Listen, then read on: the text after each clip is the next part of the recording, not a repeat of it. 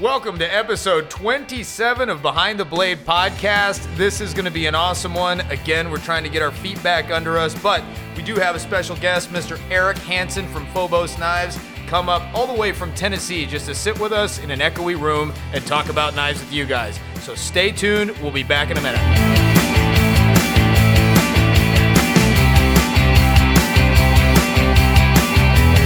All right, and we are back with Eric Hansen of Phobos Knives, and of course, Matt Martin. Yo! What's going on? All right, we've got news from Knife News. We don't actually have our clip yet because the clip itself that brings us into the news is actually on one of my other hard drives that I totally forgot about right up until...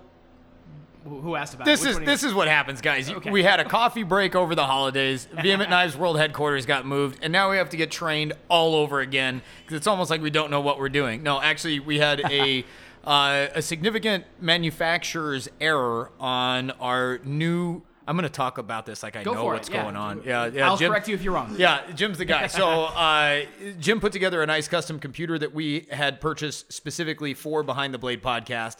And it fired up. Everything was great. I think we did one episode on it, right? Yeah, the last episode, the State of the Podcast address. Yeah, and then we was on it. Yeah, and we come back, fire it up, and the thing's dead. And so we have no audio, we have no nothing. The computer doesn't work. So that's why we missed the last week's episode. So we actually had to send it back to the manufacturer, and they are sending us a replacement. It should be about 2 weeks. In the meantime, Jim was kind enough to dust off his old tower and break it down to bare bones so that it had the processing power to be able to do the show. And that's what we're operating on today. So we have none of our little pre-recorded, drops and stuff like that. So we're just going to wing it. It's like Eric was talking off air a couple minutes ago. It's like an episode of Saturday Night Live. It's all off the cuff. So yeah, we'll see how it goes. What up, brother? Yes. So let's go. So what do we have on Knife News? I don't even remember their slogan. I feel really bad. Today's news for knife people, there you Matt. go. Today's news for knife people. What do we got, Jim? All right, we got the first thing that really kind of caught our eye on Knife News is that Essie, the great little company, is to offer their first axe and new folder in 2018. But I think that's cool, man. Essie obviously has been proven through the Hunglas model, the Izula model, the 3, 4, 5, 6.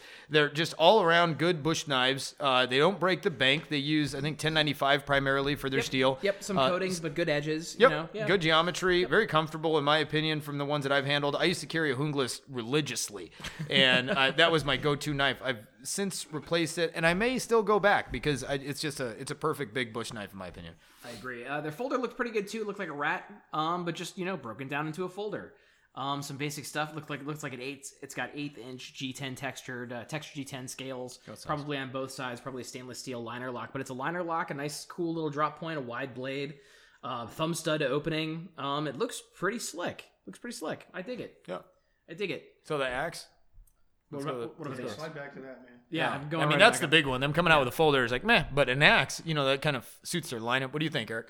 No, I like it. As a hatchet, it looks functional. The handle is obviously dual. You can have your hand low, you can have your hand high. You can pound the hammer on the back side of it. The ergonomics look pretty good. I'd like to use it. Are you an axe guy? Yeah, when you camp and stuff, you use a hatchet? We do. Nice. Me and both the boys, we go pretty much everywhere. Our next trip is actually going to be out in Utah or Colorado. Oh, sweet. Rice, our youngest boy, is our third middle child. He just got a new Jeep. I'm getting a new Colorado ZR2 in this year in probably 4 or 5 weeks. Got the VIN number, so we're going to do a major road trip and go out, and so maybe we'll do some video and oh yeah, that'd be killer, man. Have some fun. Yeah, it'll be good. Excellent. So Essie's expat line also functions as a platform for small run experimentation, a lot like Spyderco's Mule. Expat line, like import line? Expat line. Hold on, let me just click on that real quick, and I'll tell you exactly what it is. I don't know. It might just be this finish that they have on there. This line. There's a cleaver that they've got, the CL1 outdoor cleaver. Scratch that. Oh, come on, guys. Come on. Everybody's got a cleaver, all right, man. What are we all camp butchers now? This was last year. It was published December 24th, 2016. So And I have seen 0 pictures of any online anywhere, so I'm sure it was a huge hit. Yeah, no offense, Essie, I love your products. Let's stay on the reservation, though. Come on. So apparently it's their experimentation line. So they're releasing this axe and this folder underneath the expat experimentation line. Expat's actually kind of funny in that respect, that it's the experimental line. I guess, but I mean, expat has a... I'm not going to get into it. All right. Yeah, I'm sure. Military abroad, or right. a citizen that lives abroad. Right. Is really what an expat is. Yeah, exactly. That's why I figured it was an import line. They got good stuff. I mean, it's and like you said, it doesn't break the bank. No, if that's what you're looking for. The other thing that's cool about them is you can get out from under them really easy. Yeah, right. So if it's a safe trade, purchase. Yep, yeah, absolutely. Yep. If you're into trading or trading up or whatever, they're good to go. And totally. If you need to regrind it, it's an easy knife to regrind on also. So just straight 1095. Just straight 1095 is really easy to reprofile. And a lot of guys like to strip them. We should do a bit on that, on how to. That's how a great strip idea. That's a great idea. I mean, that wouldn't be too hard to do. Pretty sure Reed's got one over at North Star Trading Post that I could buy off him, or get one out of the groups. Or if I looked under your dad's desk far enough, I could probably find one too. I think we have an Azula sitting around in his thing somewhere. In his desk somewhere. So yeah, that's what's going on for Essie, and I'm great to see that they're expanding their ideas and their lines, and looking forward to seeing more from them. Let's get to the good part. There was an article in here that had me all fired up. All right, we love this. Second Amendment. New knife bills introduced in Michigan and Virginia. Together. Yeah, together, pretty much at the same time. Some may even say simultaneously. Oh! 2 more pieces of knife-centric legislation are working their way through the political system this month. Michigan sees its first possible advance in knife law since the repeal of the automatic ban last July. Let's take a minute of appreciation that happened. To observe that. Yeah. And Virginia may lift the ban on knife carry in places of worship. Michigan House Bill 5512 seeks to remove all language of knives from Section 227 of the Michigan Penal Code. If signed into law, the following text will be eliminated. So pay attention, guys. This is the good part. Yep. A person shall not carry a dagger, dirk, stiletto, a double-edged, non-folding stabbing instrument of any length or any other dangerous weapon except a hunting knife adapted and carried as such, concealed on or about his person, or whether concealed or otherwise in any vehicle operated or occupied by the person, except in his or her dwelling house, place of business, or on other land possessed by the person. Basically what that means is that you can't really carry a fixed blade except if you can argue that it's a hunting knife, is really how it's being interpreted here. Well, that would be nearly anything except for a double-edged knife. Right. So while it seems like it's pretty restrictive, it's actually really not. Because how do you get it to your house, dwelling, or other property if you can't transport it in a vehicle? Like, Matt, you have to have the Magic Knife Fairy drop it off. I think drones, man. knife delivery drones. That's our next venture. Should make us 100 heirs. That's after we started 1,000 heirs. That language right there leans into. Let's get a mic over. It's all good. That language there leads into the double-edged blades, or sharpened on both sides, obviously. But you're getting away from the directional handle of here's a hunting knife, here's a chef knife, here's this, whatever. Right. So now you can actually defend yourself with an edge blade, up, down, draw, cut, push, cut, etc., and both sides of the knife. And I think this is a good thing. And what the Second Amendment is about is not just about guns. It's about the right to be armed shall not be infringed. So absolutely, this is awesome. And 2 states doing it at the same time this is a windfall, as the other 38 conservative states out there are more than likely going to fall right in line. I would imagine it can create some momentum. Correct. Yeah, exactly, and get that dropped off. And I mean, let's get down to the bare bottom truth of it. I carry, you guys know this on air. It's been a while since we've talked about it. I carry a JB Stout classic drop point hunter. It's about a 4-inch blade. Yep. And there's not much that I couldn't use this knife for, including self-defense.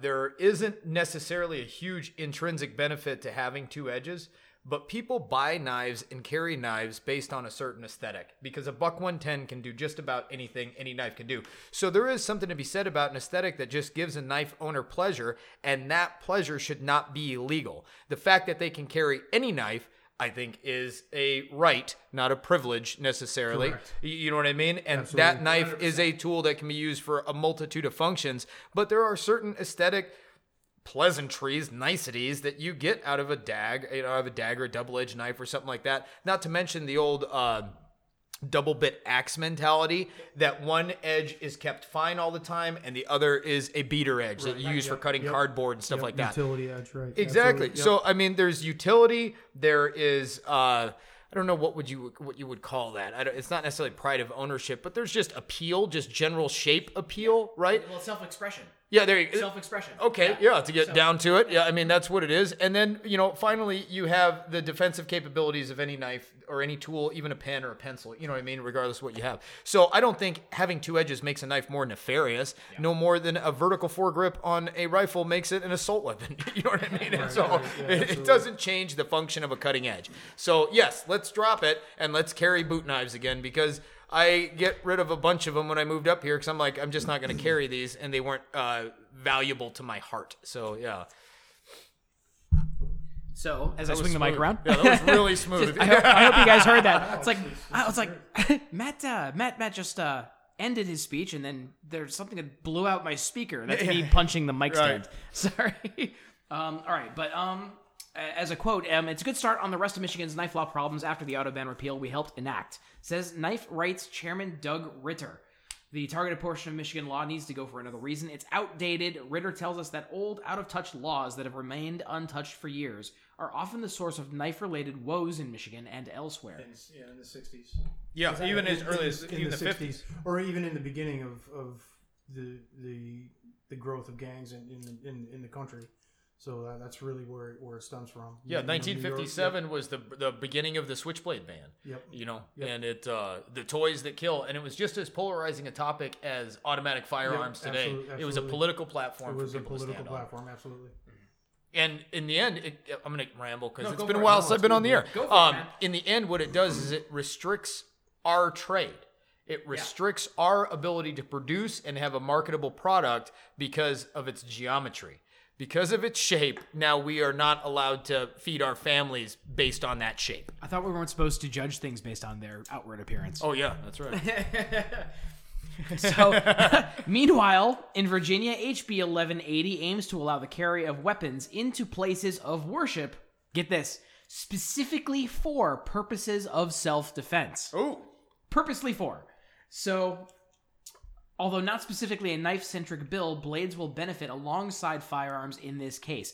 Ritter notes that places of worship are like any other location where people gather, and those who patronize them should be able to defend themselves. Quote, we know in many cases people do carry their knives there anyway, but it's always better to do it within the law. So they're just, already people are doing that, and they're already, they're just kind of like framing it within the context of the law that they can't be penalized if they do something that they're already doing. So that's really good. Yep. I think it's really awesome. Well, I think that wraps up the news for right now. First time in a long time. Glad to be back. But we got one more very important thing. Eric. Yes. What you carrying? Well, what am I carrying on me right now other than my Kimber 45? I just sold. You're busting me out here. I just sold my two STIs. 45s and it's a knife show, Eric. Let's try to keep it knifey. That's what it is. I mean, you're asking me on my EDC stuff, and I'm carrying my own harpoon. Yeah, check it out. Oh, that's hot. So, your dad prompted me to design it and make it, and that's what we're doing. I don't know exactly when it'll come out this year, but hopefully it'll be in there. But it's 5-inch blade. 5-inch blade looks like R handle. R as in or R as in Romeo? The Phobos handle. Okay, gotcha. Okay. So yeah, it doesn't have the jimping. It's without the jimping. Jim helped me Coke bottle. I don't usually Coke bottle, and he said let me do it, and so he ground it, and that's what we come up with, and there we are. It's all good. Yeah, definitely fits your style. So Yep, guys, this is absolutely. about 5-inch harpoon, but it's a pretty long swedged harpoon. So where it breaks is about the natural resting point for your thumb on the spine. And it looks like it's got some black and green linen micarta held together with some Corby bolts, has a lanyard hole. What makes this knife unique and kind of, I would even say, unconventional is the fact that it actually tapers towards the butt of the knife instead of getting larger. So if you thought about like a Loveless dropped hunter, you would notice that towards the tip of the tang on the butt side, it would typically get longer. But I happen to know that Eric's design cues come from a lot of inverted blade work, and so typically he carries in an ice pick grip with edge facing out, although this is pretty comfortable with edge facing in, which I like in a fighting stance just for trapping and stuff like that too. We do I do both, and the premise of our handle design, if that's where we're going, comes from my first really early days in SF and Special Forces, where the training that we would do as a team and with our sister team would be, you would be prone on your stomach and you'd be on your back, but the knife would be in 3 different positions. The knife would be in front of you if you were prone, away from your hand. It would be also in your hand or in your sheath, and then on your back it would be behind you on your head on the floor, and you would have to retrieve it, and then either in your hand or in your sheath. And you would have to get up. So you don't really get to dictate the orientation in which you grab the knife in a panic scenario. No, in that training scenario, essentially the controller in the scenario would set the knife down somewhere either in front of you if you were prone, or if you were supine on your back, he would set it down behind your head and you couldn't see it. So you had to retrieve your blade, whether it was on the ground, in your sheath, or in the proper hand. So you didn't really get to dictate the scenario in the training, which allowed for some really it's fast, right? Fast. It's dynamic. It's very dynamic, and it was very real. And whether we had rubber blades or wood blades, or we had some aluminum blades made, and I quickly learned that guys that had larger handles with their knife, because once we would train, and we literally had had made these tire, like impact targets. Yeah, like a heavy bag, but it was made out of tire, like 4 or 5 different tires with chains, and it hung from the ceiling. And in the process of the force on force, we would use the training tools, the rubber knives or whatever, and the impacts got really hard. I mean, you were, whether you were facing your knife forward or in a reverse grip or a terse grip, where it was sideways in your hand, to where you could penetrate the body or the ribs or whatever it may be in the hip area, and you could not predict where he was going to move, whether you were going to get kneed, elbowed, punched, struck, so having the ability to maintain your grip was muy importante. It was very important. So you found that a larger grip, or a longer grip, most specifically. Well, right. Well, a larger, fatter grip didn't really lend itself to impact. There were guys who just, you couldn't control and maintain the grip during the impacts for a secondary strike or whatever, and guys were getting their knives knocked out of their hands. And I had a Spanish mulet, or as the Spanish say, mula, and it was a Bolin style. It was about 6 3/4 inch blade, and we got it. There's a story to that too. But I went to Toledo in Spain.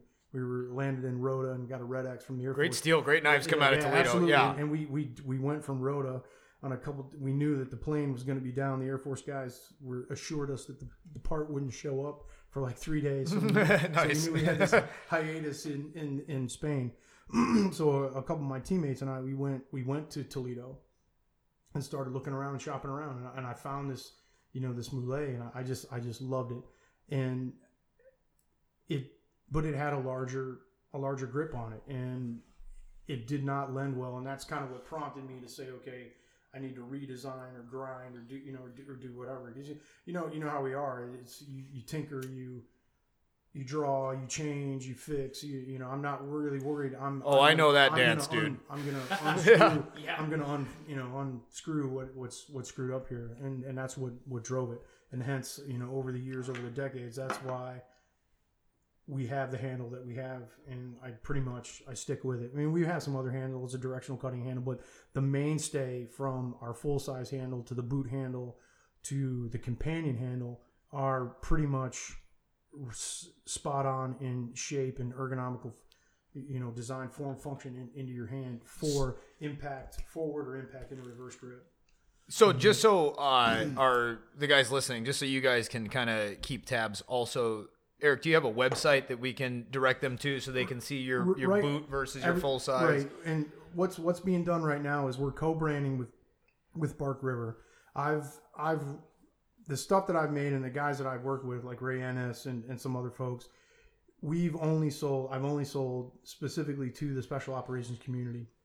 And So you're just now getting ready to kind of go public. Yep, that's really what we're doing. I've spoke with Doug Stryker who worked with Ray, and he looked at my stuff and was like, "Look, dude, you need to go, put some of your stuff into production," and that's what we're doing. So here it is, and I'm in the process of releasing our website. Soon. It's done. It's ready. All right. Now I'm going to cut through the bowl here for just a second. I know Eric, and he's kind of a perfectionist, and he has all these nuances that we've talked about knives, we've talked about sheaths, we've talked about everything. And so when he says, I've got a website in the works, it's not like just a rubber stamp website. Right. It's because, no, this is not the right shade of gray for the background or whatever it is. So, Am I wrong? No, you're painfully correct. I will gulp down that pain with a little bit more cerveza. So stay tuned. What is the website going to be called, just so they can check it? PhobosKnives.com. Phobos Knives, and that's Phobos. So Foxtrot, Oscar, Bravo, Oscar, Sierra. Knives. And if you guys can't spell knives, then go ahead and turn off your radio because we have nothing in common. That's the wrong show. Right, yeah. Okay, so albeit winded, Jim, it is your turn. What are you carrying today, bud? Everybody already knows what I'm carrying today, Matt. Let me guess. Ultralight Bushcrafter. And a Victorinox Swiss tool. Mirror polished leather or multi-tool. Yep. I build the crap out of other knives with it, though. You do, yeah. It's extremely useful. My Ultralight Bushcrafter I use every single day, and today I actually meant to bring in a gift to me and my wife from our good friend Jimmy Mack. I was hoping you were going to say a gift to me from you, but yeah. No. These are mine. These are mine. So a little while ago, Jimmy Mack, being the awesome guy that he is, sent me some switchblades. Nice. By a gentleman by the name of Robbie Dalton. Robbie Dalton. That's it. How did I know? Oh man, it's almost like I told you about it a little bit ago. But no, he sent me three beautiful switchblades of it, and my wife had immediately claimed one, and I think I got to. The only chance I got to hold it was this cool little black and maroon micarta one, and it was a beautiful lock mechanism on it. Nice. Typical Dalton style. I think I got to hold it for about 3 seconds before my wife pulled it out of the.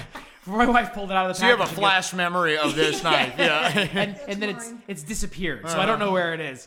So I was hoping to bring that. I will have to save it for the next episode, though, so we can go into detail about it. They're cool little knives, and I'm very thankful to Jimmy Mack for sending them my way. I owe you, sir. There you go. You know how knife makers pay each other. Right on. All right, so Mr. Matt Martin.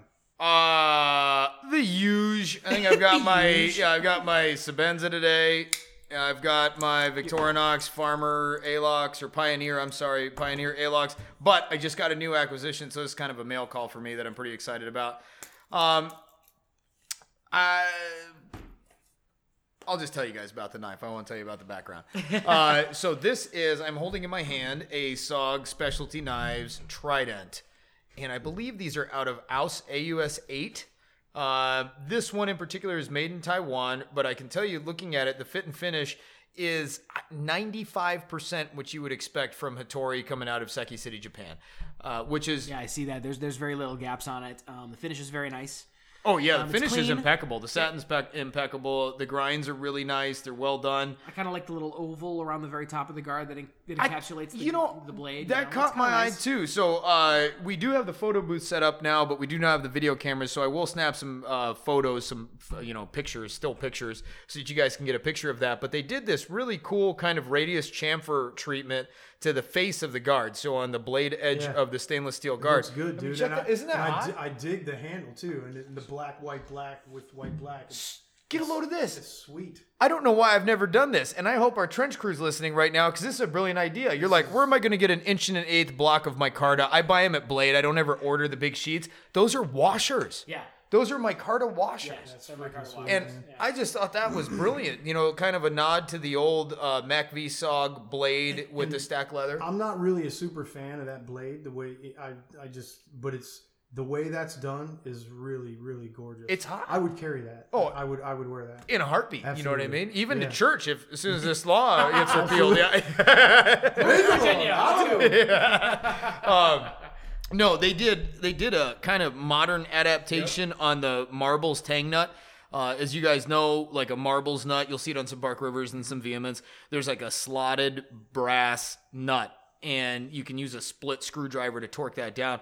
Well, what SOG did is they used kind of a proprietary spanner mechanism. So it's a round nut that has, let's see, 5, 6, has 6 holes, equidistant, I guess, from each other. And they have a proprietary spanner wrench that goes in there and then torques the whole handle down. It looks like you can actually hammer that without damaging the mechanism. That's totally, yeah. You know what I mean?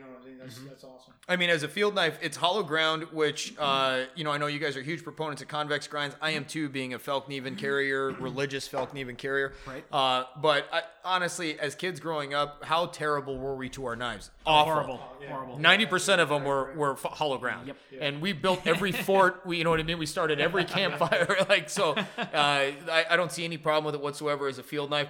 Honestly, I set my sights on a new knife. So you guys know that I'm a Felkneven guy. I mean, I'm a Bark River guy, and I'm a Vehement guy too. But my favorite knife, the inner child in me, I love my Felkneven S1. It's just always performed well for me. It's a great knife. And I think I'm going to jump to the S1 Pro. I've got my sights set on that. Ooh. Just because the S1's really boring looking, and it's not very exciting. And the S1 Pro is a little bit thicker stock, and it has the stainless steel guard. Are you pulling up a picture? Oh, okay. That's the S1. Hang on. No, you got to type in Pro. Oh, they got a S1 Pro here. Okay. All right, here we go. Now, take a look at that, and I'll give you guys a second to jump on your phones or whatever it is and look up the Falkneven, Fallkniven. Proper pronunciation is actually Felkneven, but we say Falkneven because there's an A.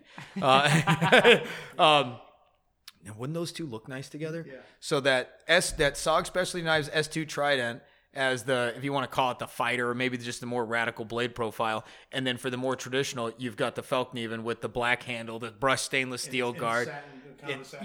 Yeah. Yes, and convex. So honestly, with those two knives, I'd be fine. And maybe the Hunglis if they ever did it in stainless and satin. So with black handles. Very cool. Yeah. These really are micarta spacers, aren't they? They are. Looks like linen micarta. You can barely see the differentiation between them, but they are. And I just thought that was cool. It's and the extremely white cool. washers, to your point, Eric, that's a throwback to the old Mac V saw.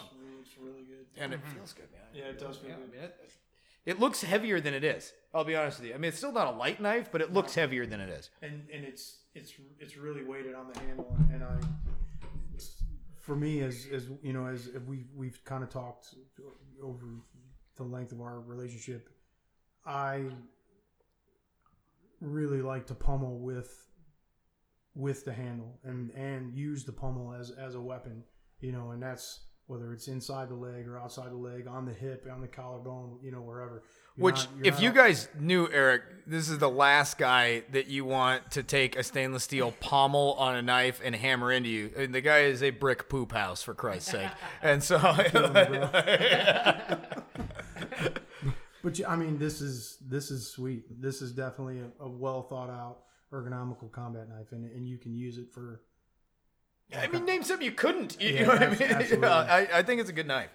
So I'm excited to have it. Yeah. I had my apprehensions, it being not the Hattori made, Japanese made, but being the Taiwanese made. And if I didn't hear it from Spencer himself that this was from Taiwan, I wouldn't have known the difference. Right. To be quite honest. Because the finish looks very sexy. Oh, it totally God. does. Yeah, and sexy. So. Yeah. All right. There's a t-shirt idea. Yeah. Seki and sexy. Yeah. I think that wraps up our news segment, gang. Stay tuned. We will be back for an interview with Eric Hansen to find out his background and what he's hoping to do for the future. Be back in a flash.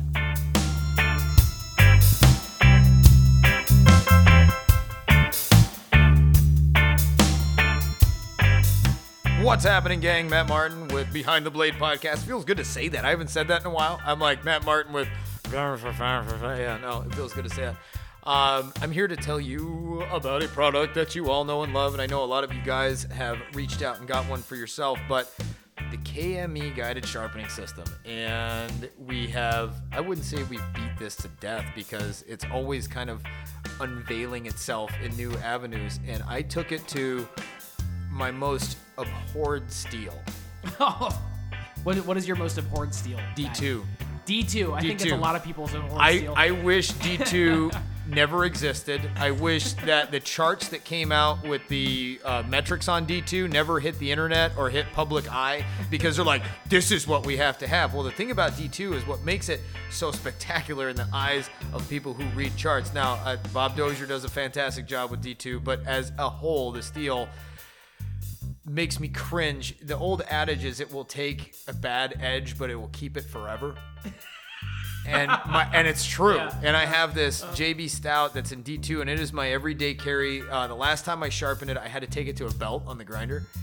And 2 nights ago, I sat down, and Jenna kind of rolled her eyes because she knows it's a deal when I bust out the KME. She's like, oh, we're doing this right now because it's going to be an hour of my life that, I will see I'll see the dividends, but she doesn't understand. She'll have to see you suffer through it. Right. Oh, why is the tip like this? And so, especially because I'm the one that ground the edge on it, the more recent edge, Jason at JB Stout did a great job on the primary edge or the secondary edge, but I used it so much that I had to resharpen it. So I sit down with the KME, and I drew up the most beautiful burr on this D2 knife, and I was able to strop it out, little kangaroo hide strops, and I did all that, and I was able to get hair popping D2 yet again.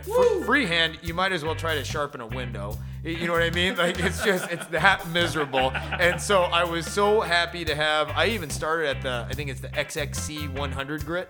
Yeah, you started really coarse. Yeah, and I'll be honest, I haven't found much use for the Beast, the 50 grit one, because to me, I think the little diamond carbides or whatever are too coarse. Yeah, and they skitter across it. You'd have to have a really big chip out of the blade. And yeah. You'd have to also be in a rush. Yeah. Maybe, but it still does a good job. I mean, starting with that 100 grit, I was able to, by I think it's 140 grit is their coarse or extra coarse. Yep. So by 140 grit, I had a nice burr going, and then I just kept working it down and down and down and down. And I finished, I don't remember what micron, what do you call it? The emulsion, the diamond emulsion? Yeah, the diamond emulsion. My kit came with 0.4, I think, is where I finished. Yeah. Yeah, it was 2, 4, and 0.5. And I know that's out of order, of course. Right. And I know the sharpening guys will be like, oh, you didn't get a true. Well, I got as good as I'm going to get, which is perfect because even though I know a little bit about the knife industry, I am anything but a sharpening guru. That's really more Jim's department than mine. Oh. And so I'm a novice at sharpening at best if it's not directly on a KMG or on a belt grinder or some variation. But yeah, using the KME system, I was able to raise a burr on D2. And to me, I feel like I just planted a big flag with an M on it on top of Everest. I was like, I did it. So anyways, I invite you to check them out, kmesharp.com. Obviously, they are great friends, both on a personal and professional level with the podcast and Jim and I respectively. We consider them extended knife family. And it's more than our seal of approval because who are we, right? It's just our recommendation to go check these guys out, and their customer service, their level of personality, and their products speak for themselves. So kmesharp.com, and you can also find them on YouTube at youtube.com. I believe it's also KME Sharp. There you go. Right on. Oh, and tell them Behind the Blade sent you.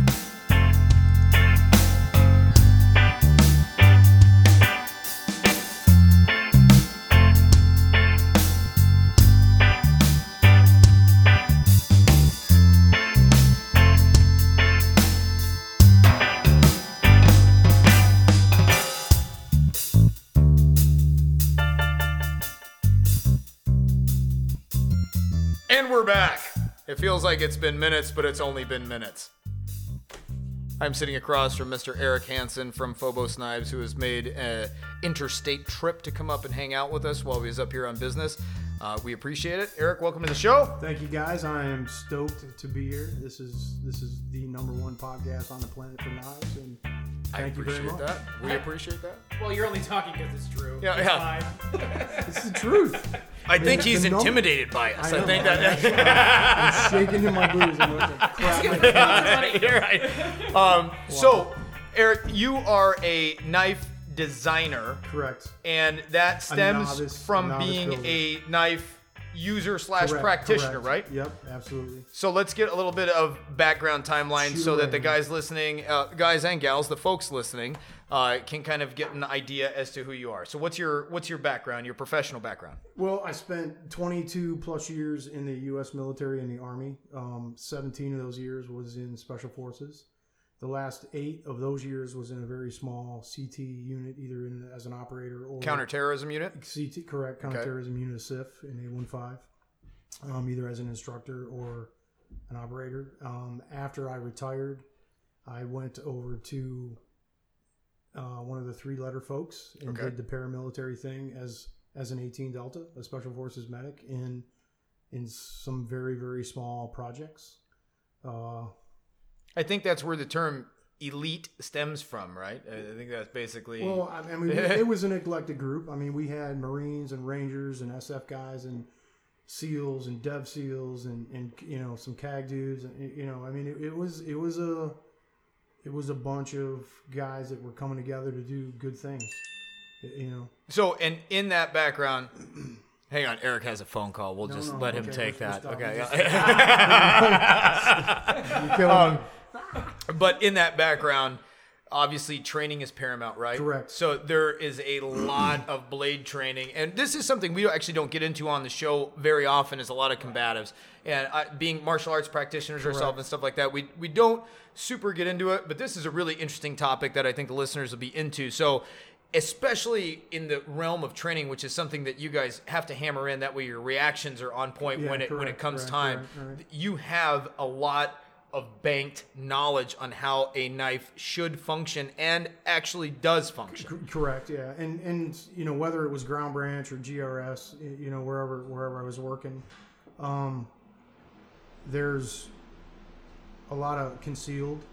So you're not loaded. Now, Ground Branch, GRS, these are private contract companies? No, they're actual places to work within, you know, our intelligence community. Okay. So I mean, it's stuff you can look up on the internet. So I'm not spilling the beans on anything that isn't already out there. But and we're not going to go super deep into it, you know, obviously. But it is, you know, it is EWE. It is what it is. So, but you do a lot of concealed work. And you do it all outside the wire. So you're not loaded for bear. You know, like our Marines and our infantrymen, you know, they're carrying 210 rounds, they're carrying 10 or 7 extra mags in their rucksack or whatever. You may have 1 mag. This is kind of a minimalist loadout. Very, very minimal. Just enough to get the job done should the wheels come off. Absolutely, should the wheels come off, right. And it takes your understanding of a capability to the nth level when you know, okay, this is all I have to fall back on. So I can't just unload. I can't suppress. I can't just shoot. I have to be really picky and choosy and move. And it changes the way you train. And the biggest thing that I learned is I had, for my Special Forces career, I thought I had a pretty good understanding, and we did. I mean, obviously, a pretty good understanding of how things would be done or the way they should be done. But once you get into groups of onesies and twosies, and literally there were times I was alone. You know, I may have had assets above me, right? Or I may have, you know, there may have been 10 or 15 miles away where some kind of support or QRF or something, yeah, near me. You know, where they were driving around and we were literally walking through. You know, but at that moment, well, it's just you and your Subarus. Yep, it's you, a knife, and a sidearm, a handgun. Most commonly, right. Yeah, I mean, you carried maybe 3 or 4 magazines or one in your gun, but it was a minimalist loadout. You know, so it really did redefine the principles by which you would live and die in the fight, whether that was very close quarters, whether it was close quarters, whether it was 300 to 1,000 meters away. No, or across the valley. For the sake of the guys listening and the folks listening, I'm sorry, folks. For the sake of the folks listening, did you choose your loadout when it's something that specialized, or was it something that may have been issued to you? It was very in older terms you'd say shooter preference. Now they say shooter solution. So it was very, very shooter solution. Okay. I mean, you came up with what worked for you because it's just you, and because it's just you, right? Right. Yeah, absolutely. And the reason being is you may have other assets above you and you may be talking to them, but you are the cat that's on the ground. And like I said, the other guy that's with you, sometimes you had a bigger team, sometimes there was twosies, sometimes there were 6, sometimes there were a couple teams from 2 different locations that came together. I mean, But that doesn't change your belt kit, to use a British term. You know what I mean? Your stuff is your stuff. Your basic load was your basic load. Now, did you typically carry a fixed blade, or yes. I know you did? I okay. did. A lot of guys used to carry the old Spyderco Clippets, like back in Mogadishu and stuff. The SEALs would. I mean, that was where that really came from. A lot of these guys that were undercover, beards and the whole bit, and they had a Spyderco Clippet on them. If I carried an actual folder, I carried it as a neck knife. Okay. Yeah, just as like a last ditch kind of. And it was on a piece of 550 cord or either shot cord around my neck. And that's really the truth. I mean, there was so much flexibility in your missions. You never knew if you were working with red, with green, with blue. These are teams.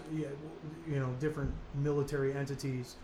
Out there, or if you were gonna do the gig yourself, right? With just your guys. What fixed blade did you typically carry with you? What's kind of your tried and true? This is my jam. For years, I had two blades. One that I had made. It was a 4-inch blade, and then I carried Ray's Tiger Shark. That's Ray Ennis. Ray Ennis from Entrek Knives. From Entrek, okay, yeah. Right. It was a Montroc knife at the time, and that's really what prompted me to get into this. Is I saw him and Doug Stryker. I saw what they were building, and I said, okay, and that's what replaced my Spanish mula, and which was a Bolin style blade, but it had a bigger handle. And like we were talking about earlier, with the combatives training that we were doing at the time, I realized that this handle is not conducive. It's not going to help me hold the knife the way I need to. It's not going to provide me the pummel that I need. And it the designer in us, the tinkerer in us. Right. That's what prompted me. Hey, and so I looked around, and I found this guy, Ray, and I said, hey, I'd like to do something like this, and then that's what I did. And then, being guys, you learn to solve your own problems. You come to the issue with solutions, not with problems. Right. Right. And that's what kind of. That's what separates you. So, and that's what prompted me. Okay, I want to make my own. You're like, okay, my own 4-incher. Here's this handle. I like this handle. This is what Ray's, and that's what I did. I mimicked Ray's design and morphed it a little bit bigger, because the Montroc handle was actually really, really small. But it was functional. It was designed to be in your callus line, and it worked. I mean, it actually worked. And I created it a little bit longer. So you could have that actual pummel, but again, that's what brought it all together. Was this is what I need, and the reason I know I need that is because I'm actually rolling around with dudes who are 6'4", 6, and some athletic guys that played semi-pro, pro. I mean, and these are instructors or just other trainees with you, other guys training with you. Yeah, Your teammates. But I mean, that's arguably worst case scenario, because you don't know who you're going to be interacting with, so you might as well go up against. I know that I was training with. The name escapes me. The guy who co-designed the Warrior knife for Spyderco. I cannot. I don't remember. Think of his name. Is he the guy that did that Darn Dao? No. He's from Israel. Oh, I'm drawing a total blank. I almost want to pause just so I can look up his name. In fact, Guy Raffaelli. So when we were training with Guy Raffaelli, my buddy Colin was there, and Colin is he's a bail enforcement agent, a bounty hunter, right? Yeah. And Colin's 6'5", and he goes 375, except he's a V. He looks like he's a lineman. He looks like a character in a Punisher comic book. That's awesome. Like he's just comically large and yoked. He's not a particularly fat guy, but when they want you to test techniques, I was really fortunate to have Colin there because number one, he'll give you natural response. He won't fake it for the sake of the instructor because he's been there, done that, and he's huge. So that's how, not because, oh, I'm so awesome, I was able to take Colin down. No, I was able to test techniques against worst case scenario. If a Buick came after me, you know what I mean, in that one scenario. Well, I mean, even what you're talking about there is applicable because overseas, the ability to get juice or, you know, steroids, roids, whatever. I mean, there were Iraqis and, you know, other folks from in Africa and in Afghanistan that they were juiced. And usually the guys that were, you know, that were on the stuff and were big, not super big, they were trained. Oh, they had some grappling ability. I mean, if you weren't on your game, they would roll you up and, you know, and put it to you, and you'd be a flipping statistic. So that was their job, basically. They'd be huge and trained. Right. So and you know, they were doing a lot of bodyguard work or protecting, you know, this guy or that guy or whatever. But, you know, jihad isn't always the 100. You know, we see the classic, you know, 150-pound Iraqi who can't do a jumping jack, and that's not right. You know, that's not always the case. Many times it was, but that they had some ringers in their team. Absolutely. Yeah. You know. So you really you had to be ready to go. Train, and then from all those hours and days and weeks and months of training, years of training, then that's what led you to develop, even taking, you know, some cues from Ray over at N-Trek and a relationship that you guys had together and being able to kind of develop this product line that seems pretty far-reaching. I know because Eric has talked to me ad nauseum about 150 different models he's coming out with, and they're all designed. So, I mean, this isn't like out in the ether that he's making stuff up. Eric, I've seen your stuff. You've actually put time into, what do you say you have right now, about 75 models? About 75. Yeah. Okay, yeah. I mean, it's a incredible depth and breadth of a catalog that is in the vestal stages of being realized right now. Right, and I mean, for guys in the community, I've probably knife community or military community? In the soft community. We've probably got about a dozen to 15 designs that are out there, and, you know, we're on somebody's hip, right? You know, out there. So it's and feedback. Have you gotten any? Excuse me. Have you gotten any tune-up kind of things where you're like, we should change this because you know 80% of the guys feel this way. And it's guys would come back with, hey, can you do this for me? And that's really where the different designs came in. It's like, hey, can you make me one of these? It's like, yeah, sure. You know, give me a couple of days to draw it up, and then we'll put it in the works and get it to you. And so where do you want to go from here? So you have the basic fundamentals and even advanced training levels as to what you want out of a knife. You're ready to go to the commercial market. How do you bring the tactical hand-to-hand combat appeal, which is such a finite group of people that would use that? Yeah, it can be. Yeah. How do you bring that to market and explain to the average civilian walking around that this is the knife for you? Well, I think that's what's led credence or credibility for us so far is knowing what the heck we're doing. You know what I mean? That's first and foremost, because you say something on the internet, and literally within 10 seconds, somebody's fact checking you. Oh, right. Absolutely. You know what I mean? So, and I'm sure there's already like dudes Googling, you know, it's this guy right here. Yeah. There he is. Black bar over his eyes. Yeah. I didn't recognize you without that black bar over your eyes. I didn't recognize you, officer. You know, so yeah, I mean, and that's probably one of the most important things. And then ergonomics. I mean, somebody's going to look at your stuff and they're going to say, okay, is this functional?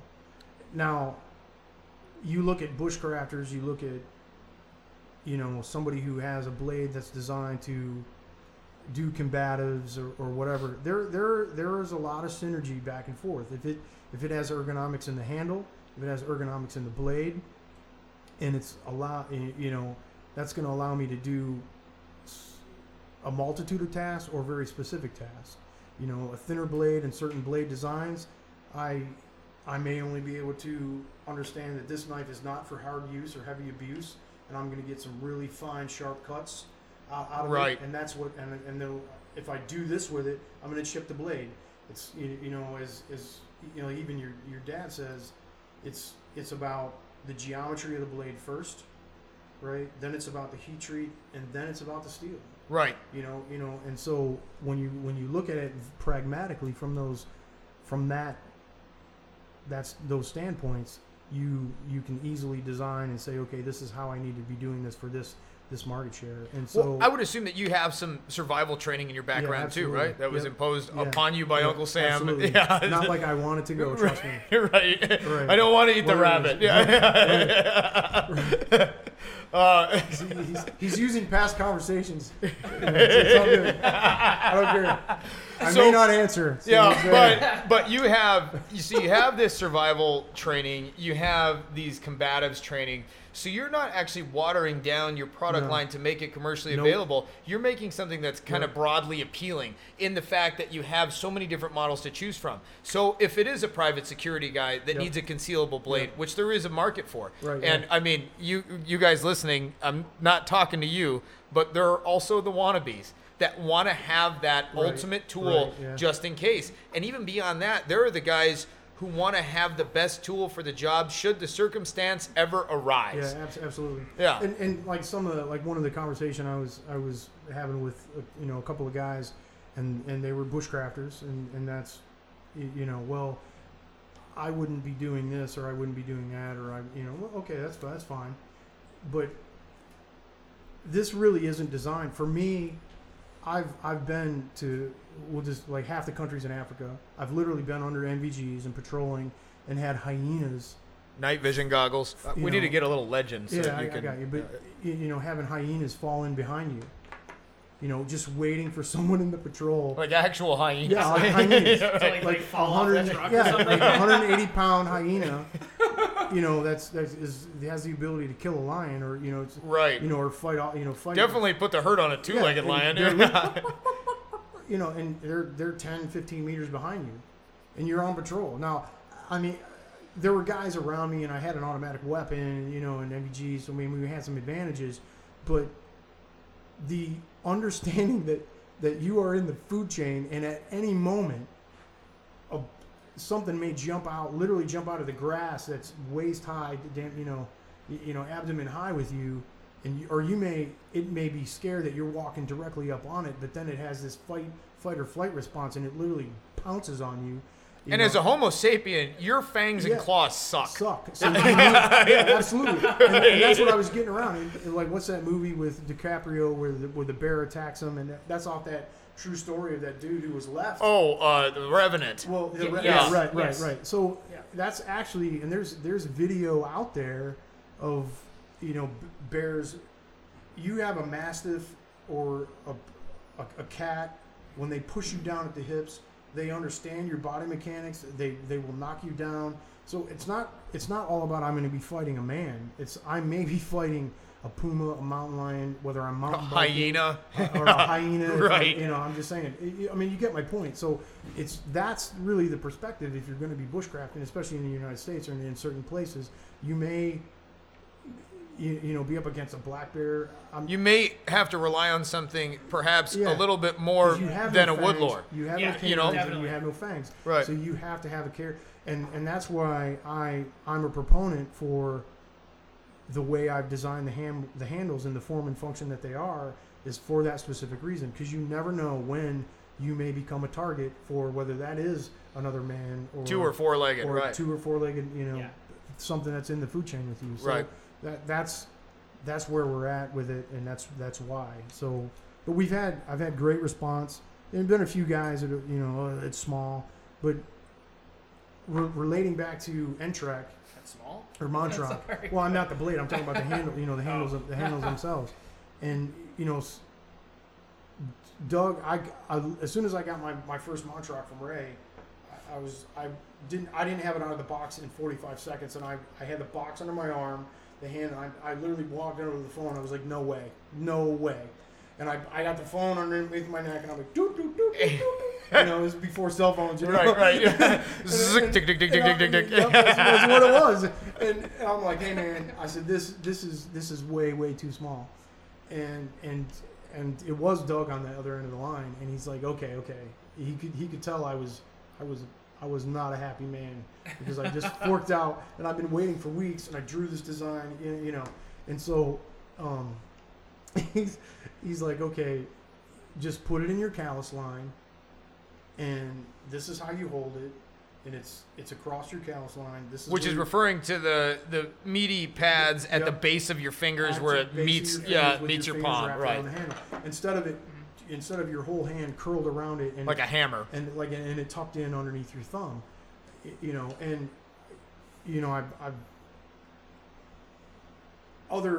you hold a golf club, you hold a baseball bat that way, you hold, and so I understood it, and he was like, look, I don't know if your wife is going to allow you to walk around the house with a knife in your hand, your kids, I don't know your own situation.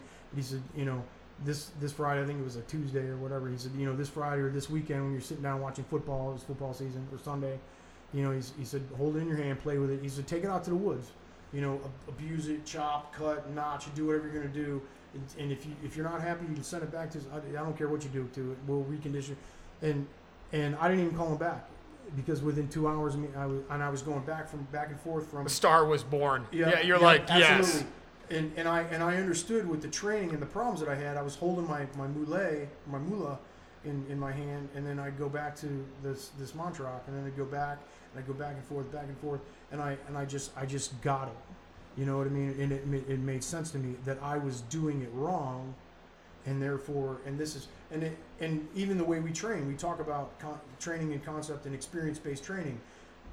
And some places that you go and you work, you go in survival school, you get captured, and then you go to the RTL, and then after, you know, which is the prison camp, you get captured, you go to the prison camp, and then you go through the training. This is kind of E&E concept, escape and evasion. What they call this is experience-based training. Is I already have the experience, now when I'm getting the training, because it's all classified, I can't take my notes home, I can't show my right. You know, so I have to keep in memory, you know, Kim's game. And if you go through the training and then you go through the experience, you have no experience to actually base it off of. Gotcha. So, you know what I mean? So when you're getting slapped around. You haven't been rattled yet. If you just do training, if it's just dude camp, you're not rattled. Yep, yeah, exactly. And so since I'd been through some hand-to-hand training and intensive and knife work and working force on force and doing stuff for real prove-outs. I mean, where we were chipping teeth, you know, semi-knocking each other force on force, yeah. It's exactly what it sounds like. Real deal. You know, I'm fighting with this 2 Green Berets on my team, you know, and they're killing me. They're fighting to win. Yeah, right. Yeah, they're fighting to win. You know, so with that experience based, and it just, the light bulb clicked, and I was able to say, okay, I understand this, and was the birth of where we've morphed into what we have right now, and that's essentially. That's where you're at. Verbose, you know. Yeah. Verbal display. But I think it took some background explaining, right. So I don't think it was too verbose because your handles are unconventional, and it's important in today's knife market. And guys, I'm sure you can relate to this. There's a saying going around, and I don't think it has been captured any better than one meme where it was a wooden-headed axe with a metal handle. And it said, just because you're unique doesn't mean you're useful. And I said, that is so perfect. So in today's market, especially in the tactical arena, and I'm using air quotes, tactical arena, people are going way off the reservation of what's a useful knife, and they're making odd shapes just so they stand out in a crowd and have something more marketable. So it's important, and I was kind of, hope you guys don't mind, I was leading Eric a little bit in that direction so that he could explain it, because this is experience-based, this is training-based, and it's an educated design. And it may look, and it's not crazy, guys. I mean, it's a knife handle. But for those who are apprehensive about it being a little bit too thin or whatever, here's the philosophy behind it. And here are the uses. It's a Swiss Army knife, Eric. It has a bottle opener in it. I'm just so gorilla baboon. Uses the scales on the Swiss Army knife to pop the beer cap. I don't secure. I think it's the only tool I use on the thing. To be all that good, and the awl. I could get away with Swiss Army knife. It's just an awl and a bottle opener. I bet the tip on my awl, on my Swiss tool. Did you? I did. I Oh. bent it. I was actually carving out some glue. from Player 3 underneath. has entered the game. Yeah. Yeah, I was actually carving out glue from underneath one of the scales. Check it out. Bummer. That's it. So one of you guys out there with a Bravo something or other has the reason. Yeah. It's useful too. I want to point that out. It's Shiny. it's important. Oh my God. Yeah. So I ask you guys to check it out, and you'll be seeing. So are you guys doing a collaboration with Bark River Knives? Yeah, I mean, we've got 3 coming out right now. There's a Tier 1 mini coming That's out. this one? Yep. This is probably arguably my favorite Yeah, out of the that's- lineup. I mean, I really like, I think, your Legion model. Yeah. Yep. The Legion's coming first, and the Tier 1's following it right behind it. And the Legion and the Tier 1, I absolutely want one of those knives. I mean, I think I said it when he showed me in the drawing, but Yeah, when I right, had it right, held it in my right. hand, It's got a nice big choil. I'm holding Yeah. the 3D printed prototype in my hand right now, and it's complete with scales and bevels and jimping and all that stuff. But it's a plastic knife, for lack of a better term. I have to ask. We have big lanyard holes on our knives too, Yep. but I have a feeling that there is a reason behind this gargantuan 3/8 Yep, that's what it lanyard is. hole. Yep. I calibrated my eyeballs this morning, all that's how I good. was able to tell. Quarter. 3/4 inch. Yeah. You know, it's and that lanyard hole is, if you don't have a large enough lanyard hole, a lot of guys don't use it. You know what I mean? And one piece of 550 cord, when you're wrapping a piece of 550 cord around you, literally, this may sound, very moot, but it's not. One will actually bite into you, where 2 side by side won't. And That's kind of sharing the load. I mean, it is yeah, that's sharing- science. It's absolutely Right. sharing the load, and we ride it very high, so it's when you're in a front presentation in your grip, it leads right into your wrist. And one of the things that sold me on a lanyard was we were up in the mountains, and we were cutting some demo cord and crimping caps and for some stuff we were putting in the ground, and along some places where bad guys Stuff walk. needed to be put. Yeah, it's all good. And so, and of course, it's in the winter, pretty much snowing every day, so you can tell the altitude.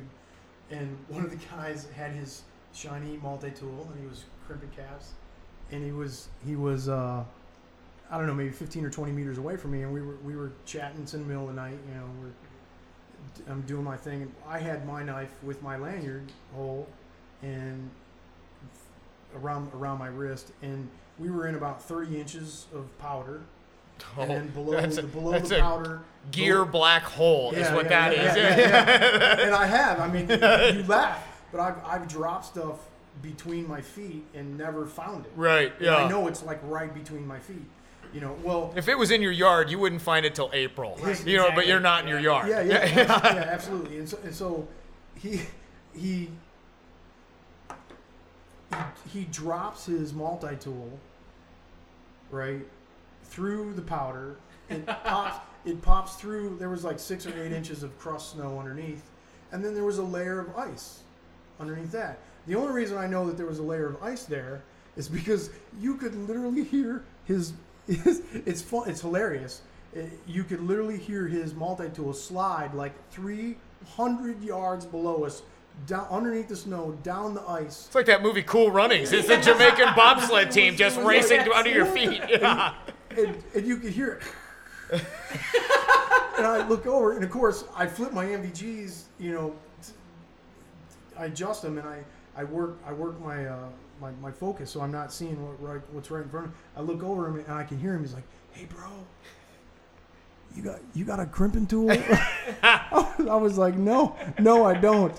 I said, "Not an extra one." Right. Yeah. So it just, again, it was like, "Hey, look, this is why." And the reason he didn't use his lanyard, because he didn't have a lanyard on it, because the hole is so damn small. Right. Inconvenient. Right. Right. And this, our lanyard is big enough that you can literally put a rope or a 3/8 or 3/16 shock cord through it. Right. Doubled up. Yeah. Right, Yeah. I mean, it is built, formed to function, to be, useful. To be useful, right? Ergonomical, right? Absolutely.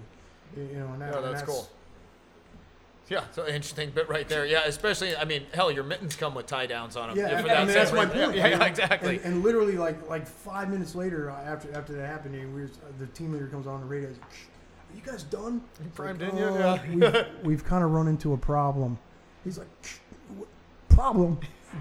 We'll get back to you." So I had to go over working on it. Yeah, crimp all the rest of his caps. Yeah. So it's all good. Oh, that's funny. Yeah, that's great. Well, cool. Hopefully that sheds some light on, as you'll hear Eric chime in throughout the episode with anecdotes and stories and references. Now you guys have a little bit of a fleshed out background, as much as he can say while still maintaining the proverbial black bar over his eyes. And we appreciate it. Thanks for some insight into your designs. All good, man. And I think we are going to be back after this break.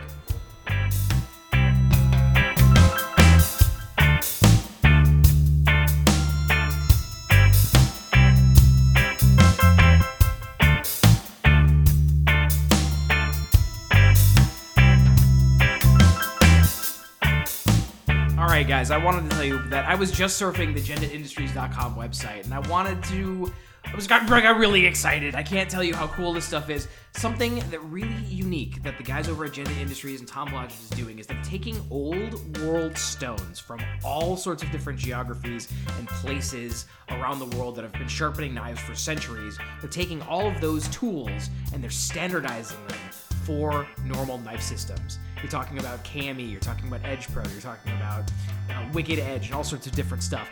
You're talking about Suihiros, you're talking about Nubatamas, Belgian Kodacules, you're talking about just also Arkansas stones.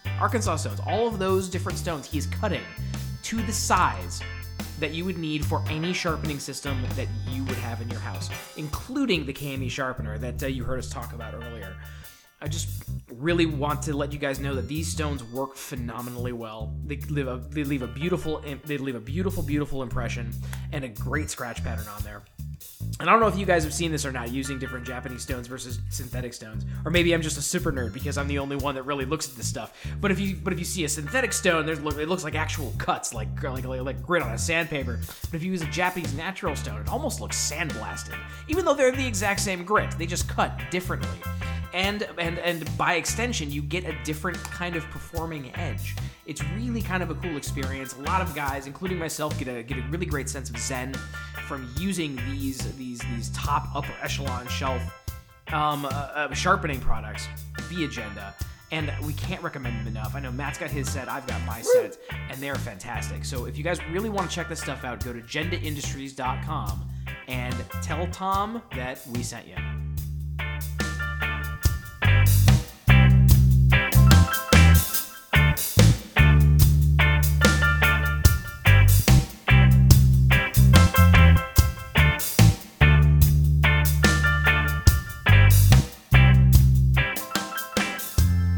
And we are back from that amazing interview with Eric. Eric, thank you, man. No, it's all good, brother. We're here to, promote the love and kind of share experience and knowledge, absolutely. Right? Here.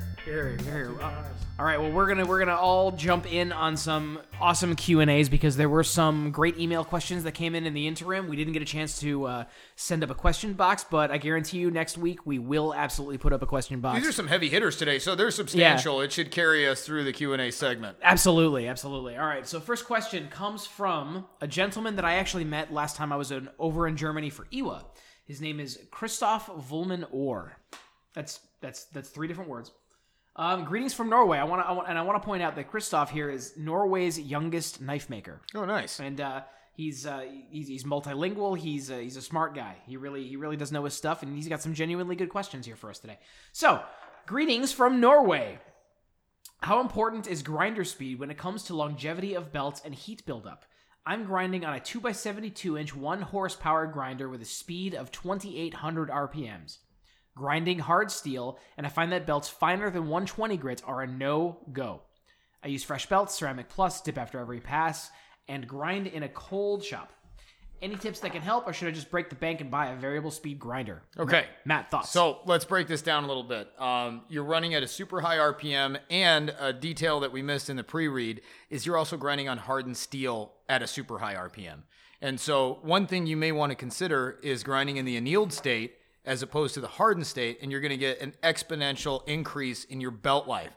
Now, because of your high RPMs, we were discussing this off air, just picture a 2 by 2 inch section of your belt. So that is 2 inches square, which is the width. Picture that little patch on the belt. At high RPMs, that patch is going to pass by more frequently the hardened media of your material, your product. That media is going to pass by more frequently than it would at lower RPMs, which means it's getting whatever the increment is, double or 3 times the wear, depending on what you would be set at. Now, as a professional knife maker, you're only breaking the bank when you buy a Rolex that you want to show your friends. When you are investing money into the appropriate tool, be it the heartbeat of your shop, then you cannot spend too much unless you're buying. I mean, right? Absolutely. It's the tool for the job. You get the right tool for the job. Variable speed is absolutely the way to go. It is. Now, that being said, also, we're not all independently wealthy. Have you considered installing a step pulley setup? Maybe not going direct drive, but offsetting the drive shaft for your drive wheel and having that run through a series of pulleys, at which point you can slow the belt down using, basic mechanical advantage. Absolutely. You'll find this on your common drill press. I mean, just to control speed. I mean, something like that is a cheap, reliable alternative. You may have to buy new belts once a year. Right. And it's not witchcraft. A lot of people aren't keyed into the resources that are available to everybody. So you can actually do the math on it and figure out which pulley you need to achieve which percentage of operation. Now, I'm not going to say it's going to be as calibrated as surface feet per minute or maybe even RPMs, but you can figure out that a small pulley run to a larger pulley, what that's going to do to your belt. And there are online calculators for it, I guarantee it. Oh, I'm sure. Yeah. I mean, where a wheel of this size turning at this speed will turn this wheel of a larger size this far away at this speed, giving you a final speed of this. Yep. So I guarantee you that stuff like that is out there. I also do want to point out that in the shop, whenever I'm doing a custom or if I really want to take my time on blades and handles, I'm running at a lower speed. I'm running at somewhere from 50 to 75% of whatever the speed of the machine is. And I'm pretty sure our grinders are 2800 too. At full bore. I don't go above 70% unless I'm profiling on a contact wheel, at which point I run at 90%. Yeah. And this is on a KMG. I don't know what the surface feet per minute or even the revolutions per minute is going to be. You guys can look that data up online. But when I'm hogging a profile with a 10-inch contact wheel, I run at 90 to 100%. Typically, when I start my bevels, I'm running at 70%, and that's with a 60 grit, sharp 60 grit, or, I edge break with a dull 60 grit, and then I move to a sharp 60 grit. That's usually at 70%, and I step down incrementally by 10% for every belt progression, and I stop at 40%. So when I'm on my 600s and trying to do mirror finishes or whatever it is, I typically run at about 40% speed, because that gives me a lot of control, and it doesn't give me a lot of chatter, and you don't get that belt seam duck. You get it less frequently, so you don't have as much jump and chatter. And you kind of get, we were talking about rhythm before, you kind of get the rhythm of it down. Yeah, absolutely. And so, I would say in the meantime, you can, here's my prescription. Dr. Matt is in the office. Dr. Martin. I can be Dr. Martin, like the boots, spelled differently, but same. Homonyms, man, we love them. My prescription to you is to, grind in the annealed state, preheat treat, or at least get close. At least break that 240 cherry, because if you can get the 220, 240 even satin finish, then hand rubbing beyond that is not nearly as arduous as it is trying to hand rub out 60 grit scratches or 36 grit scratches. You will drive yourself crazy and then shoot yourself in the head. That's trying to do that. It's a fool's errand is what that is. So I would say grind in the annealed state. Another thing you can try to do is experiment with structured abrasives. Now, they're expensive, but they are useful, so you won't end up shelving it indefinitely, even if you find out that it's not for you. And by structured abrasives, I'm talking about the Gator belts, the Trizac style belts. They're like little trapezoidal bars. They look like little gold bars out of Fort Knox, which may not relate to you because you're from Norway. But they... They look like little bars, trapezoidal bars, and they're made of structured stacked abrasives. So as they wear, it reveals new abrasive. Now, the benefit that you're going to find out of those is that they have air gaps between each pile, if you will, of grit. And that allows a little bit of a cooling period in between each one, similar to like a serrated wheel or something like that. And you wouldn't think that something like that would actually matter, but the studies that these companies have done have shown that you have lower temperatures while grinding because of stuff like that. If you're going slower, your temperatures are going to be much, much lower, and you can absolutely get a full pass on each without grind. nuking the blade. Yeah, without absolutely nuking it, and then having to dip it or re-dip it into a bucket that's either cold or just keep it in there. And although it's moving slower, you may think that it's gonna be slower for you to grind it, but it's not. It's because not your hip elbow pass Correct, of yeah. every bevel Yeah. is actually going to be at the same rate. Absolutely. So you're not slowing down production because you're making the same pass and the material's being removed. So even the adjustment, because there may be some adjustment to go from an annealed state to, or if I'm just going to grind hard, it's not going to be that big of a deal. Yeah. So yeah. you're Right. You're all over it. So structured abrasives, step pulleys in the interim until you can pony up the bucks for a variable speed grinder, which sometimes the brains for those can be a little bit spendy, I know. You can also pirate them from other sources. There are lots of industrial tools that use a similar concept, and you'd be able to just wire that right into the motor, provided the motor accepts it. There was one other point that I wanted to throw in there. Oh, yes, if you do make the jump to Trizact belts, they hate water. Oh my God, do they hate water. They glaze up miserably. So when you're dunking, when it does get hot and it dunks, tuck a towel or something nearby, not on your person so it doesn't get sucked into the grinder and bring you with it, but have a towel nearby that after each pass, a lot of guys even use their sleeves. Brian Efros at Efros Knives, every one of his shirts was just torn on the left sleeve and the right sleeve where he would wipe his blades down between passes. And I think it was my buddy Ryan, a mutual friend of ours, that was like, Put the towel on your hip. yeah, exactly. Yeah. I mean, you could do that. He's like, dude, bitches love dudes with sleeves, Brian. You got to stop doing this to your shirt. That's hilarious. Yeah. Oh, sorry. Yeah. We can honk that one out if you take a series at a time. Wow. But yeah, that was a direct quote, and it was hilarious, and it taught him to stop using his sleeves. So, but you don't want to get the Trizacs or the structured abrasives wet because they will glaze over and they lose all functionality at that point. And it only takes once, and they turn into a shiny mess. Interesting. Yeah. That's my experience with them, too, because I was like, these things suck. And then someone's like, quit putting wet knives against the belt. And I was like, oh, these things rock. Yeah. Wow, these are really nice. Oh, weird. All right, next part of the email. All right, next part of the email. Part 2, I'm also experiencing a lot of belt slack and walk. How far apart should the two idler wheels located at either side of the plate be to make sure the belt doesn't lift from the plate and get cut by the knife? When the edge thickness gets down to 0.2 to 0.4 millimeters, thinner belts like a J-Flex will get cut and fly off. Yep, they sure will. Yeah. A couple questions also. Number one, are you using a tool rest? If you're using a tool rest, then you're going to create kind of a binding effect as that J-Flex comes over, and it would be almost like looking at high-speed camera footage of a funny car taking off from the line, the way the hubs torque inside of the outer, the perimeter of the wheels. Yeah. And you're creating that same kind of effect because that slack is essentially catching up with momentum to the edge that's biting it. So if you're having that problem with J-Flex, and you're using a tool rest, then eliminate the tool rest.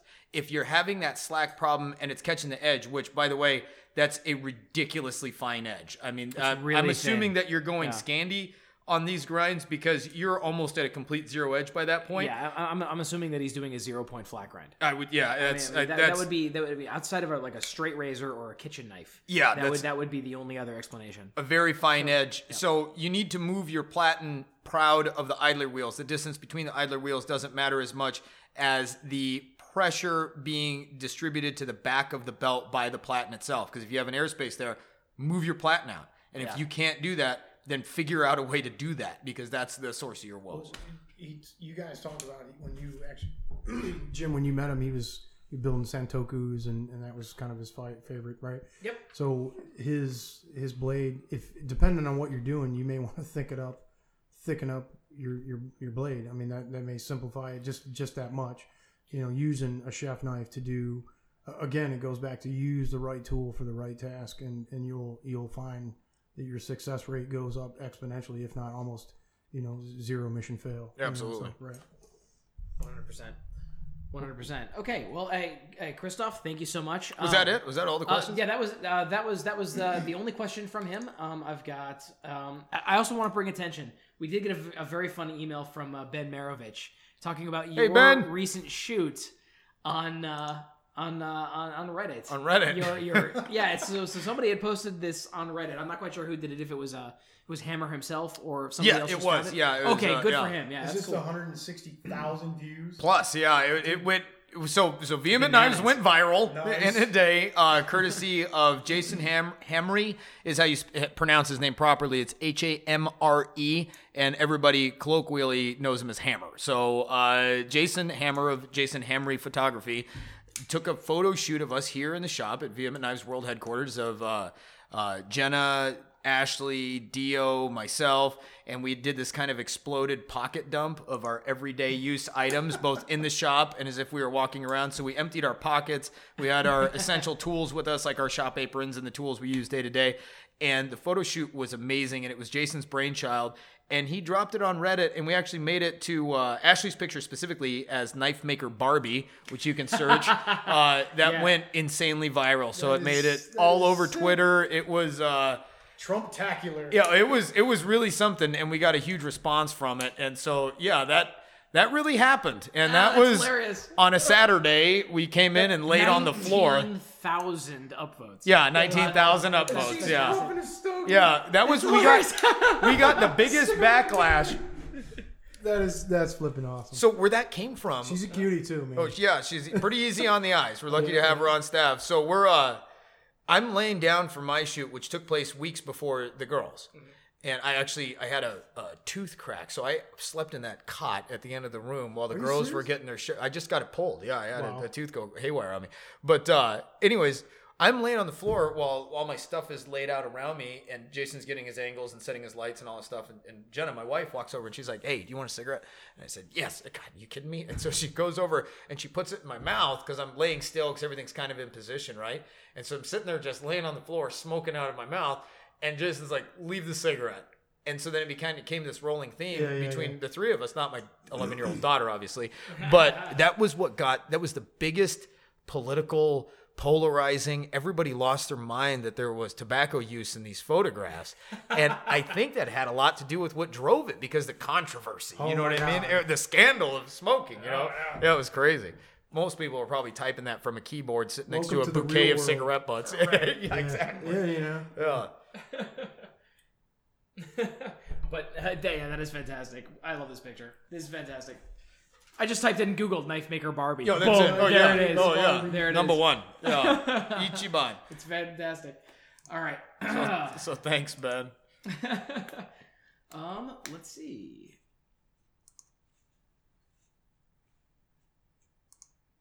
This email that we just got is about somebody who wants us to give them money. Oh, okay. He'll get right on that. Yep. All right, here we go. Here's a good one from Stephen Cooper via the online form on the website. Oh, okay. So yeah, Stephen Cooper. In one of your podcasts, you talked about striking ferro rods with knives. You said ferro rods are harder than steel and therefore damages the blade. Am I remembering that correctly? It's a little bit of a general statement. I don't.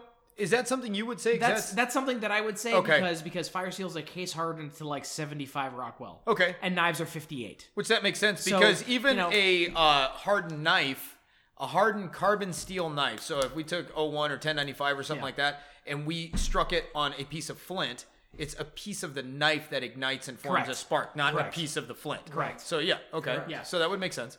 If I knew which episode it was, I would go back and listen to it again. Wish you would put out more content, though I'm sure knives are a difficult subject to continually find fresh material for. Incorrect, sir. Millennia. We have millennia of knife usage. Abundance. Abundance, baby. Abundance. So, actually, it's very easy for us to find material for. Like, for we're lazy. It just works. We are. Both Matt, Eric, and I are all really busy guys. Path of least resistance. That's it. That's right, exactly. So we all have our own sources for information, and then we always come up with great ideas to have content for. The mediocre ideas. Let's start there. Okay, mediocre. Yeah, let's claim mediocre and then deliver exceptional. Well, even to go into his question, some knife makers or knife designs that are out there, they have on the spine a 90-degree. Yes. And that's what I put that into, or we'll put an actual curvature specifically to increase contact surface area. Exactly, and then to focus the sparks into at about a 4 to 5 inch distance. But using your blade, you can do this. And you will be very, very successful. But you have to understand that that's where your sparks are coming from, is from the steel of the blade itself, and not from the ferro rod. It's Right. Well, I think in this case, there's a role reversal. So if we're using a piece of flint and we're using our knife, right, then we're losing material from the blade. Correct. When we use the ferrocerium rod, we're actually treating the rod as the blade and the steel as the flint. And so the knife steel, I should say, to clarify. So yeah, we are shedding ferrocerium mish metal, they call it. We're shedding that, and that's what's igniting. But that's only because it is harder. That elements of it are harder, but it's also kind of suspended in like a matrix of other stuff, right? Magnesium, which is not harder than hardened steel. It's a man-made matrix that's just designed to be a really good striking medium. And with that comes some trade-offs. You are going to likely on most knives, you're likely going to deform that little spot a little bit. Well, especially with the repeated striking. And so if you don't have to use your blade, then don't. They come with a striker, right, exactly, and it doesn't weigh anything. Use your striker, or use the spine of your blade, or grind your blade yourself. File yourself an actual section on one of the back of your blades to actually use on your ferro rod. I did that on my Falcon even. I stripped down a used 220 belt, and I cut it in half so it was 1 inch wide as opposed to the typical 2. And I put my knife on a tool rest, and I just went in and I cut just a very well-defined, this Corona's making me belchy, well-defined 1 inch slot. And I use that. I mean, I've used it so many times. And honestly, this brings up another point. All right, guys. Soapbox time. Bam. I can't tell you how many. I can tell you that realistically, no embellishment, realistically, it's probably in the low hundreds, maybe from high 90s to low hundreds of fires that I've started exclusively with a Light My Fire fire steel Army model that's 3/8 in diameter. I have yet to turn that into a toothpick. It looks like a dog bone right now. Yeah. But I have yet to make that go away. So where did we get the idea that we have to carry around 5/8 fire steels? If you can survive for years making, and honestly, you shouldn't have to build a fire every day. You should have coals rolling that you can come back to. But even if you had to build a fire every day, which is like I can't think of any scenario where you would have to make a fire every day that you couldn't use your existing coal bed from, or at least be able to transport or whatever. But if you had to use that every day, you would still probably get years out of a 3/8 fire steel. Yeah. So why are we burdening our pack and our loadout and the sheath maker with having to put a loop on there? It looks like it hold a boat fender. You know what I mean? Like, why are we doing this? I think we need to stop this insanity, figure out what works for you, put an emergency scout one, the little, I have spit coming out of my mouth. I'm terrible at this. Put a 1/4 inch one in your bag as a backup, and between the 3/8 and the 1/4 inch, you would have probably, I don't know, half a decade. Yeah. Maybe you'll meet somebody to trade furs for in that time. You know what I mean? Like, yeah, I mean, that's a great point. Personally, I like the longer rods. That way, you get a good stroke, and you can actually be a little bit off of your your bird's nest or right, whatever. Bird's nest, right? Correct. So that's a great point. But I like the longer rods, and usually the longer rods are the bigger rods. So, and that may probably be where it's coming from, but a 1/4 inch will suffice absolutely for a long time. And 3/8 is overkill. I thought, and now they're just getting huge. I mean, they're looking like Sharpies and stuff. Bigger, like the big Magnum markers. And I just don't see any benefit in it. And your mileage may vary. Maybe you like the idea of being able to start, I don't know, 250,000 fires, but I just don't think it's necessary. So take a step back from the internet for a minute, take a look at practicality and what you have to carry around in your pack, because anybody who's carried a pack Ounces or pounds. Oh my God, Yeah, do ounces absolutely. lead to pounds? Yeah, Yeah, it gets pretty silly there at the end when you're at 75 pounds and you haven't put food one in your pack. You know? You could survive for a long time with that fire, and then starve to death. Yeah. So I know that the only fire steel, I have 2 fire steels. One of them is an 1/8" magnesium rod. Okay. And then those are actually a little bit softer. Yep. You know, if you ever used them, you're actually supposed to scrape it first. Like a before Doan's you- bar. Yeah, The old Doan's bars. Those are a lot The of fun. Mac V SOG knife actually fits a Doan's bar, and it's the Bark River that. Vehement Collaboration. Little plug. And the other one I have is an extremely well used 3/8 fire steel. Did you see that one? No. It looks like a banana. No, is that- It yeah. is because I Yeah. started so many fires with it, but then I switched over to flint and steel for mine. And that really is more just for fun. But if I were in a serious situation, I'd just stop at the gas station on my way to the woods and pick up a Bic lighter. Yeah, well, I mean, And- for fun, in the vein for of fun, fun, and this yeah. isn't me being braggadocious or chest pounding or whatever. We did this for fun. We had plenty of other lighters, but we were camping up in the Rockies. We were just south of Pikes Peak. Yeah, I can't remember the name of the area we were in. It was something Bear. Anyways, 70-mile-an-hour winds. Everybody's tarp was getting, or their tents and stuff were getting shredded and torn blown up. away, yeah. And I knelt down behind the axle of the Jeep, and in 70-mile-an-hour winds, I started a flint and steel fire. Nice. And so we did it with flint and steel, which I gotta say, guys, is actually a huge. Charcloth? Yeah, charcoal. Oh, yeah. I was gonna say that's really, if there were one thing to prep what you were doing is make your charcloth, make your charcloth, have it in its tin, and be ready to go, and you will almost every time get a first strike. Yeah. A first strike. Get an Ignition. ember. Yeah. Get an ignition first strike. It's- Yeah, absolutely. I mean, if you're gonna laden your pack with something, make it be a steel tin with some cotton in it. Yeah, You know what I mean? Absolutely. Like- I mean, even when the kids were like 6 and 7 years old, they were getting fires at that age with charcloth. Denim charcloth. That's what we did was First jeans. strike. Yeah. First strike. And Holds up really well. Yeah. and the winds worked to our advantage because obviously it blew on the ember. You know what I mean? Right, But it was right. still pretty cool. Yeah. And having been a ton of time up at altitude, if you're over on this planet over 300 feet, your winds will be on a consistent basis over 50 miles an hour.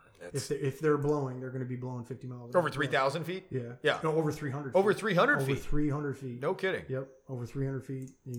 That's when the winds absolutely change. We were living at 53, 5,500 feet. You know, obviously 5,280 is Denver, you know, and so we were up in elevation there. And then anytime you go up in the Rockies, I mean, we would camp at 10,000 feet, 11,000 feet, 9,000 feet. We found that the sweet spot for comfort for cush camping was at 8,000 feet because you're not above the tree line. That ends at about 11K in Colorado. And so, yeah, but the winds are unbearable. Well, I'm just think back when it was blowing hard. Yes or no? Oh, yeah. Yeah. Oh, right. absolutely. Yeah, it's fun. Yeah. Absolutely. And it's the truth. I mean, Point. whether you're flying a helicopter or whatever, you get over 300 feet and it's Things gonna blow. change. Things absolutely change. Oh, that's cool. Yeah. I didn't realize it was that low. It's I mean, low. that- It is yeah, that- that's it's that crazy. low. Yeah. All right, that's all the questions. That Oh, I did got, we even man. get to the question, or did we go on a tirade? No, that was it. You answered the question. What was the question? I forgot. I already moved past It was. Did we say that it's harder than metal? And no, yeah, we did. 75 That to the 58. harder steel therefore damages the 62. blade. Am I remembering this correctly? That's a little bit short and condensed down, but you have to understand that you're taking a hard thing and then scraping a softer thing against it. Right. At least initially through the casing. You know, after that, you're probably going to see a little bit softer material. It's not like that through the whole thing, but they are case hardened, harder than the steel of your knife. There you go. So yeah, you're going to see stuff like that. So, use the striker, or get that first case hardening off, and then just use your knife like you normally would. Which is basically just that black oxide layer, right? That's pretty much all it is. So I think you would see wear if you used a brand new fire steel every time you went out in the forest. Correct. Okay. Correct. Okay. But that's all I got for questions because we right. didn't put up a question box this time. But this segment is still 25 minutes long so far, so we're doing pretty good. What about you guys? You guys have anything else to say, or is that a podcast? Eric? No, that's a podcast. That's a baby. It's podcast? a wrap. Yeah. Bear with us. We'll get back to our typical consistent format as we get everything sorted out. But we wanted to take the opportunity to sit down with Eric and just kind of have a rap session and have a good time and kind of loosely maintain the format. But we appreciate you guys listening, and we can't thank you enough for bearing with us as we go through kind of the transitional phase. But things are a moving and a shaking. So that, sir, is a podcast. We will talk to you guys next week. What's happening, gang? I tell you what, coming from New Sheffield, Michigan, up in the Upper Peninsula, I am so friggin' ready for spring.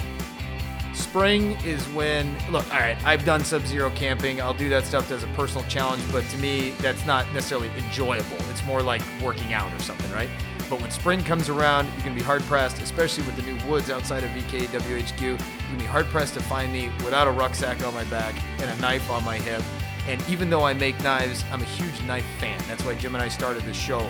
And one of the people I look up to most in this industry is Mr. Tom Krein himself, because that guy is an inspiration for edge geometry, grind symmetry, designs, usefulness, ergonomics in the handles. And I have in my possession one of his technical bushcrafters. And I cannot wait to load it out. You know, we all geek out when we go out on our day trips, or whether it's in the woods or even in town or whatever it is, and we kind of like to sort our gear, kind of to what Eric Hansen's point was before. It's very mission specific and shooter, what'd you call it? Shooter solution.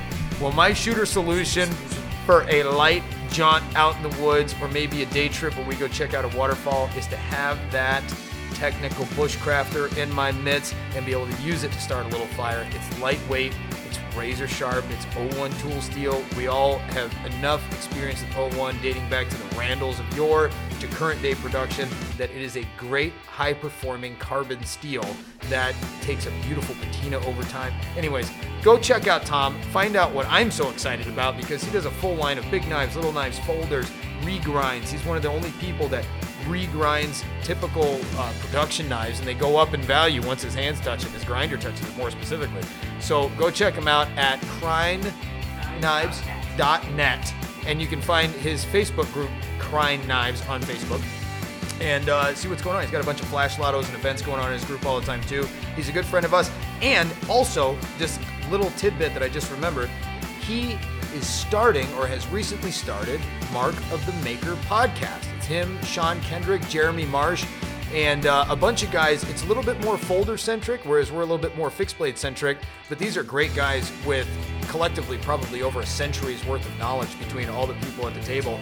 And there are 24 hours in a day and 2 podcast hours in a week, guys. Plenty of room at the table. So I recommend you go check them out. Tell them that Behind the Blade sent you. Give them a high five. Tell them you respect their work, because their work absolutely commands it. This is Matt Martin, wrapping up episode 27, sitting here with my good buddy Eric Hansen, and of course my partner in crime, Jim Stewart, and my lovely bride, Jenna Martin from Skin Bender Leatherworks, just walked in to give me a ride home because she had the car. And we will catch you guys, hopefully, barring any issues, next week. Thanks for listening.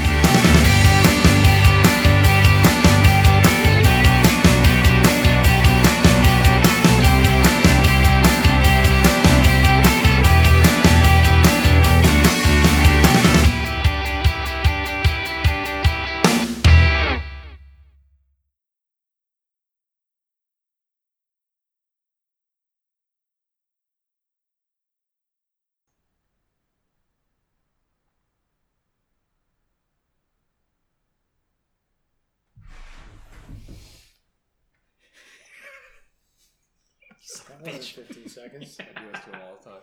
Not every time. Just once in a while, I'll wait for like 10 seconds, then I'll be like, yeah. Do it again. God. No, damn it. It's 15 seconds of my life. I won't get that. All right. All right. Just give me a minute.